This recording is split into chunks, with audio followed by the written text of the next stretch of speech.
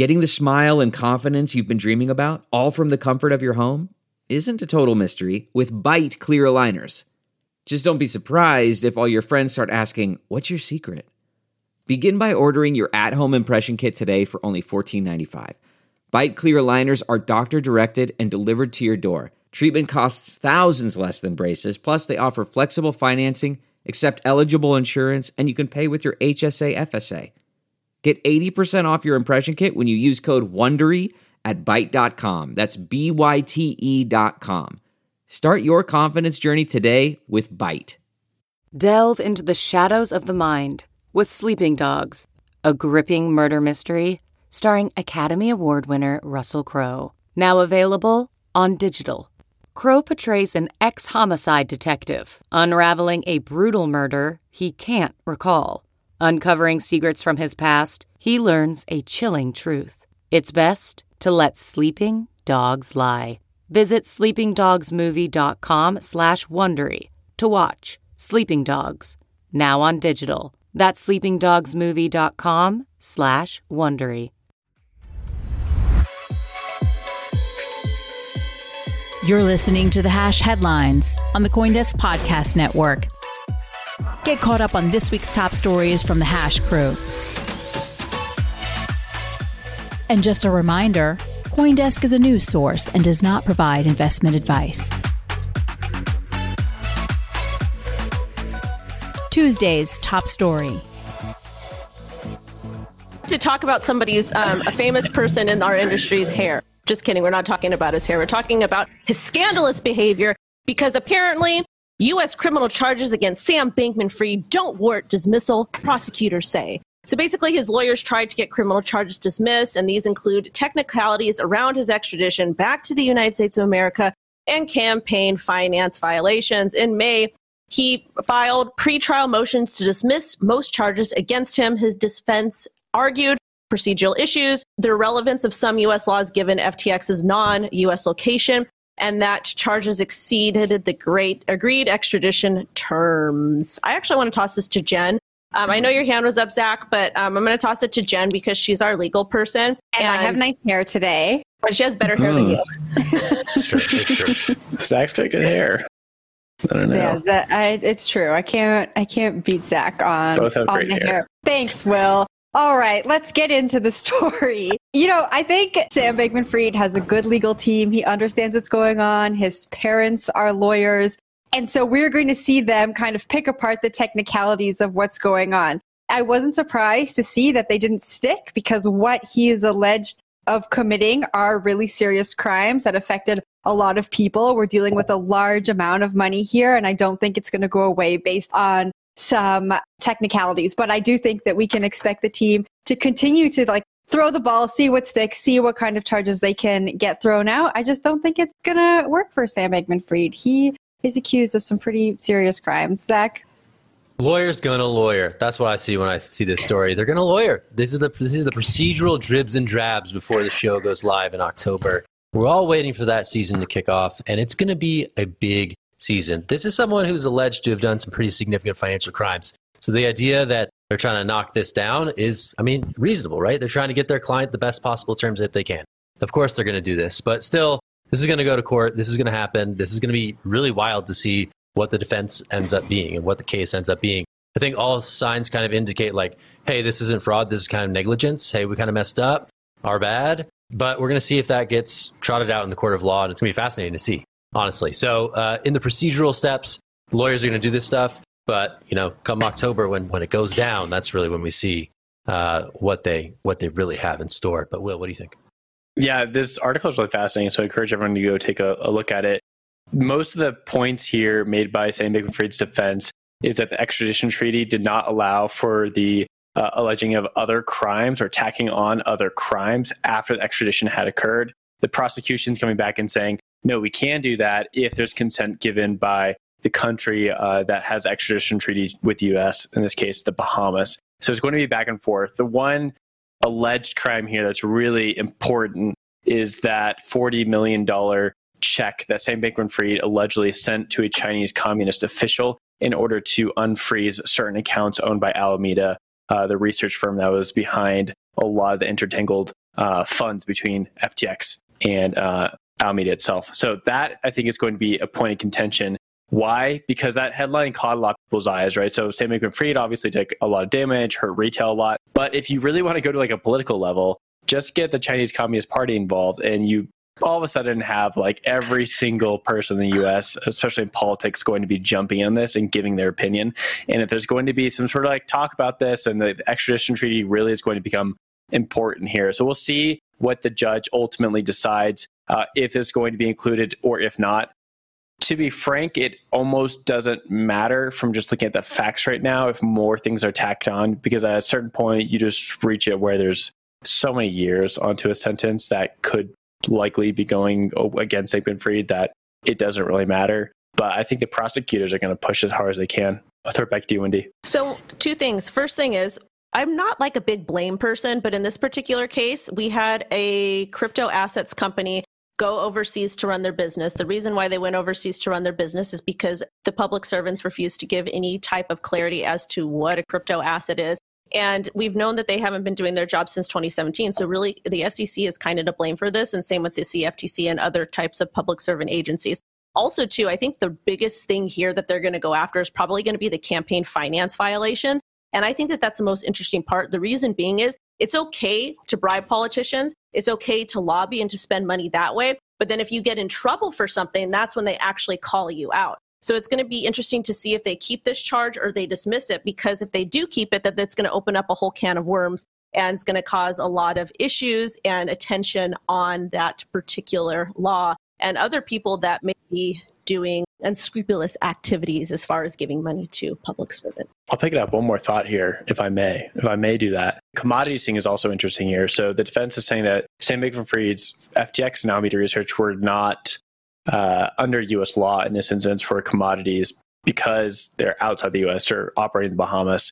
And that will be an interesting point to be brought forward by the prosecutors if they're going to push forward on what was like illegally being manipulated or not, what was being manipulated or illegally used by FTX and Alameda Research, because there is like that dispersion or like that geographic boundary between the Bahamas and the U.S. In this case, the prosecutors have always shot back, and they've already said that these markets are intertwined, and therefore what FTX was doing with commodities, probably Bitcoin in this instance, was impacting U.S. customers, so there is standing in that case. But I think that could have like long-reaching effects in other markets as well. Like if there's offshore exchanges that are also trading Bitcoin or other cryptocurrencies seen as commodities in the U.S., and this case goes and says like, hey, you guys were manipulating this commodity, that could have far-reaching ramifications for other exchanges. So I'm also looking to that point. We'll see what happens. Wednesday's top story. You know what, guys? I'm just so tired of all the layoffs, and I'm so mad at all these companies that are doing them, because I just feel like they have not been great planners. But we got to get into it. So Nansen cut 30% of workforce to reduce expenses. And apparently it has been reported that Binance says it's focusing on talent density after reported layoffs. So let's get into the Nansen stuff first. Blockchain data analytics platform Nansen will reduce its staff by 30%, and they're looking to cut costs. The CEO says he believes they need to make organizational changes to create the right conditions for those who stay. Despite the cuts, they still have several years of runway as it looks to build a substantial operation. And then as far as Binance goes, this morning, independent journalist Colin Wu from Wu Blockchain claimed that Binance may lay off 20% of its staff in June. And that is, again, a claim. So who wants to get this one and talk about layoffs? Because this is our favorite topic on the show. Go ahead, Zach. The beatings will continue until morale improves. That's the story here, and they're not going away anytime soon. I guess things were so good during the bull run that there's all these people who can be disposed of summarily when things turn south. It's pretty wild. I think CoinDesk sadly has stopped updating that story, I believe. I'm going to fact check myself in a little bit. But they did a great piece of work in assembling all the many layoffs that we've seen since, I believe, last April. And it was something like 25 to 30,000 folks. So it's a significant amount of people who've lost jobs in this industry relating to the downturn in crypto asset prices. It's pretty crazy to see these ones. So, Nansen, I guess it totally makes sense, right? Like, they're serving a crypto clientele that has smaller budgets. As such, they cannot support the headcount that they were previously able to support. And that's a pretty significant that's a pretty significant cut right there. If the stuff with Binance, proves to be true, something like an 8,000 person workforce, 20% of that workforce could be gone. That's a lot of folks as well, right? So these are significant numbers. These are significant amount of livelihoods being impacted by these decisions. And it's always sad to see when people lose jobs and, face a new degree of uncertainty. So, always top of mind that these are human stories first. And then obviously sort of the bigger picture industry stuff that we're all grappling with for these many months. But pretty crazy stuff to see that the layoffs still are happening. I thought maybe they would be done by now, but they clearly are not. Will, what are you thinking? Yeah, I like all the stuff you added in there. And then again, like condolences to everyone who's going through this, as it's definitely like a troubling time and frustrating. Most people are experiencing layoffs right now at crypto companies. It continues like kind of drab or slowly. It hasn't been as fast and furious as it was, say, 9 months ago, but it's still present. The two different layoff scenarios here are interesting, though. So Nansen, it seems like they're cutting staff because they're a service provider for a lot of different companies out there. They provide great insights into how wallets interact, where funds are flowing. People use them in order to trade. And so Nansen is basically totally exposed to this trading market, right? If trading dries up, and I think we have the lowest volume for trading since 2020, then you're going to see these service providers also drop because people who use them are going to actively be canceling subscriptions, which means Nansen's bottom line is going to be dropping. One interesting side note from this is they did raise $75 million in a recent series for its total runway. And that seems to be like saving them during this moment or allowing them to continue to operate. But that doesn't mean that you can keep those people on staff. Just because you raise a lot of money doesn't necessarily mean that you have to employ these people. Like it's a business, so you have to make the decisions best for you. The Binance news on the other side of the story here is a little more interesting because it said that they're probably laying off like the low performers, right? So this Binance announcement seems more like the tech layoffs we've seen in traditional tech, right? Where there was huge amounts of people being employed by the Googles, the Metas of the world in 2020, kind of running into this pandemic hiring surge where people thought everyone was going to be online. And then 3 years later, it's like, oh, we have too many people. So they start laying off about 20% of their workforce. That's how I read the Binance story. Binance is still dominating almost every single metric when it comes to exchanges. So I think they're probably just sort of like recalibrating. Last thought, they also are moving out of Canada. So it seems like, maybe they don't need all those people to open up that entire new market. Wendy, I'll throw it over to you. That was actually a good point when you mentioned Canada. I think I skipped that when I when I read the article earlier this morning. Didn't have enough coffee machine exploded. But considering the recent news that I believe it was Bybit that pulled out of the Canadian market, this makes sense. So it feels like Canada is going to be cracking down heavily on crypto asset companies. I do want to toss this over to Jen because I believe you are a Canadian. Is that true? Canada, yeah. And an update on Binance in Canada. It looks like the Ontario Securities Regulator is still asking Binance to produce some documents. It's not really clear why they're investigating Binance since they've left the country, but that is an ongoing thing that we need clarity on. I think from a layoff perspective, when we look at a lot of these crypto companies, the last time they raised funds, they thought they were going to be able to raise again and didn't foresee a bunch of different events happening that affected the regulatory landscape. We saw a bunch of companies go bankrupt in the industry. And so I think you can prepare for a bear market, but I really do believe that a lot of companies felt like they were going to be able to raise again. And now they're finding themselves in a situation where VCs are not allocating money to crypto companies because of the unclear regulation, and they're having to extend their runways. With Binance, the statement that Binance provided CoinDesk, I thought was interesting. They said it's not a case of right sizing, but rather reevaluating whether we have the right talent and expertise in critical roles. For me, that feels a little bit like right sizing. Like the statement just feels like a whole lot of nothing. And I think in layoffs, you have, like, if there are layoffs happening or if there are people losing jobs, like having that human element in your communications can go a long way. Zach? Yeah. And I think some of those big lofty valuations that some of these firms raised at in the good times, they can also come back to bite you, right? When you're trying to top those valuations and you can't just because valuations in the space have sagged so dramatically. So that's also, I think, a factor at play, perhaps with Nansen and potentially others. I just did want to fact check myself. So CoinDesk did the Herculean work of tracking from April 2022 all the way up to March 28th of 2023 in terms of the layoffs in the crypto sector. At last count, it was 29,868 crypto jobs had been lost. And obviously, we've seen significantly more since the end of March. So that is definitely north of 30,000. Just a stunning number to put in context for still relatively small industry employee-wise. Jen, saw your hand. What are you thinking? Can I add a glimmer of hope? Like, I know I've said this before, but No, let me add a glimmer of hope. Let me do it. Like, maybe there's all of this talent that are not bound by contracts right now, or not bound by non-competes, have different interests in the crypto industry and maybe the tech industry at large. And possibly the bittersweet takeaway is we're going to see some really great innovation coming out of these dark times. That's my final thought. I don't know if anyone here can agree with me, but that is my final thought. There is hope and a glimmer of light at the end of the tunnel. I personally think that maybe some of these people that got laid off or are looking for work in the industry that do have actual talent, they'll go out on their own and they'll build something really cool. So fingers crossed that happens. Hope.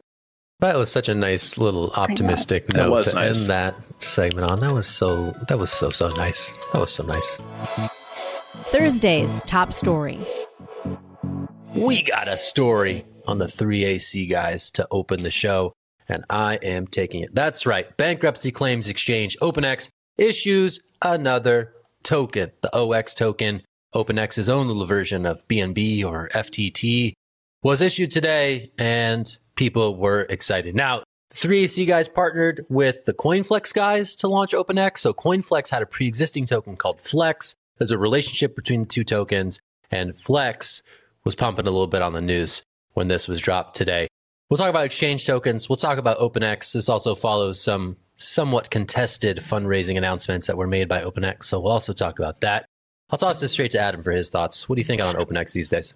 I think that this type of exchange actually makes a ton of sense. We've seen these sort of informal things come up. And really, again, what's happening here, if you dig into it, is that when a company goes bankrupt, you've got creditors. Those creditors are owed money, but the process for getting that money out can, in the case of something like Mt. Gox, literally be, like 10 years. So a lot of times the value of the money in 10 years is a lot less than the value of the money to you today. And so sometimes people are willing to sell those claims at kind of pennies on the dollar in order to get some liquidity back and to just escape having to worry about this for the next number of years, right? So this type of exchange really does make sense. We've seen successful use of this type of thing before. And it really reminds me of kind of the story way back when with Bitfinex, where Bitfinex got compromised, had a whole bunch of money stolen from it. They issued a token rather than going bankrupt. And they eventually did manage to claw their way out of that whole thing, pay back all the tokens without ever formally going into bankruptcy. So this is a little different. This is legit bankruptcy claims, but it's kind of the same thing. And I like when you can connect dots like this and make it so people have more choices. Even if none of the choices are good, hey, it's always better to have options and pick kind of what's your favorite. Will, what do you think? Yeah, I agree with you on that part. Like, I think this is a product that's needed. There's a lot of different Chapter 11 cases for a lot of these trading firms or hedge funds. And having a place where you're able to like neutrally trade it makes a lot of sense. The background here, of course, is like the people who team this up are basically everyone's worst nightmare, right? Don't have a lot of love for Suzu on the show or Kyle Davies. CoinFlex also had a lot of problems, and a lot of these people still owe people billions of dollars. So that is one issue. And then the second issue here, I think, is the token itself, right? So it has the Flex token, which is like an older token, like you said, Zach, from the CoinFlex team itself, that's somehow poured into this whole relationship. The new exchange, and then they launched this new token this morning, has about 9 billion tokens distributed right now to about 153 users. So token distribution isn't great there, and it's probably going to take a while for it to have like any sort of value. A lot of times, like, these tokens are launched with the purpose of just having liquidity and for people to cash out, pay for their own lifestyles. There's only a very few rare cases, Adam, where something like Bitfinex was able to actually hold itself to like figuring out problem with a token. More times than not, it's just another way to scam people out of more money. We don't know that for sure. We don't know anything about this token just launched. But if history is any guide for us, there are some concerns, definitely. Jen, I'll throw it over to you. Yeah, you kind of said what I was going to say at the end there. I think the product makes sense, but the focus shifting from the people to the product is interesting to me in an industry where we put so much stock into trust, right? Like, are we able to trust these two who are hopping around from jurisdiction to jurisdiction, who have really loose extradition laws and who have not really said anything meaty in the public about what happened at 3AC? I pulled this quote from a previous CoinDesk article was a quote from Kyle Davies, who said, "If you think about why people are angry, it has nothing to do with me, actually. People are angry because the market went down." The quote goes on. You can go and read it in the CoinDesk article. But I just wonder if these are the right people to bring this product to life and if they will be able to garner the trust of the public. Of course, when they launched, it was it wasn't a good launch, right? Not a lot of people went to the product. And now we've seen it kind of take off in the last 24 hours. I wonder if they'll be able to maintain the momentum. Zach, what do you think? Tokens sure incentivize activity, right? There's always people who are looking to play these things one way or the other to profit. And I think that's why you see a lot of projects turn to tokens, right? It generates excitement, generates a user base where previously there hadn't been one, right? Tokens are a great way to solve sort of the bootstrapping problem that you face in the world of traditional startups. They also come with significant downsides, significant sort of regulatory uncertainty in certain jurisdictions, and all sorts of other sort of perverse incentives that ultimately may not benefit a project for the long run. So we may see the beginnings of some of these trends play out over time with OpenX. I kind of do agree with Adam that it is cool that there is a product like this on the market because, again, the optionality of being able to trade those claims a bit more fluidly than you can on some other centralized exchanges out there is something that I think is needed, especially in the wake of the many bankruptcies that were in part facilitated by some of the risky decisions that 3AC made. So it is a bit of a complicated crypto story given the actors and given their place in the product that they're offering. That's not to say that it's not going to be a success, but it's going to be interesting to see how they navigate it to that success should it reach that stage. But Adam, I saw your hand. I'll throw it to you. Yeah, just kind of final thoughts on that. Yeah, again, like I have very little opinion whatsoever about the folks behind Three Arrows Capital or the folks who are doing this, but I will note that they probably understand this problem pretty intensely, right? Like, again, like a lot of times the best people to build these types of products are the people who really understand the need. And you know that they've had people banging down their door, saying, hey, where's the money? Where's the money? And this might be a way for them to be like, okay, go sell it to somebody else who doesn't want to deal with this. The other thing that I'll mention is that this does use special purpose vehicles. So there is a little bit of corporate kind of technicalities behind the scenes in terms of how the thing is actually enacted. That, again, just makes me kind of be like, hey, let's wait and see what happens. But yeah, I definitely wouldn't be investing in anything to do with any of these folks at this point. But that doesn't have anything to do with this particular story. You've been listening to The Hash Headlines on the CoinDesk Podcast Network. We would like to hear from you. If you have any questions or comments, please reach out to us at podcasts@coindesk.com, subject line, The Hash, or leave us a review on your favorite podcast player. Thanks for listening.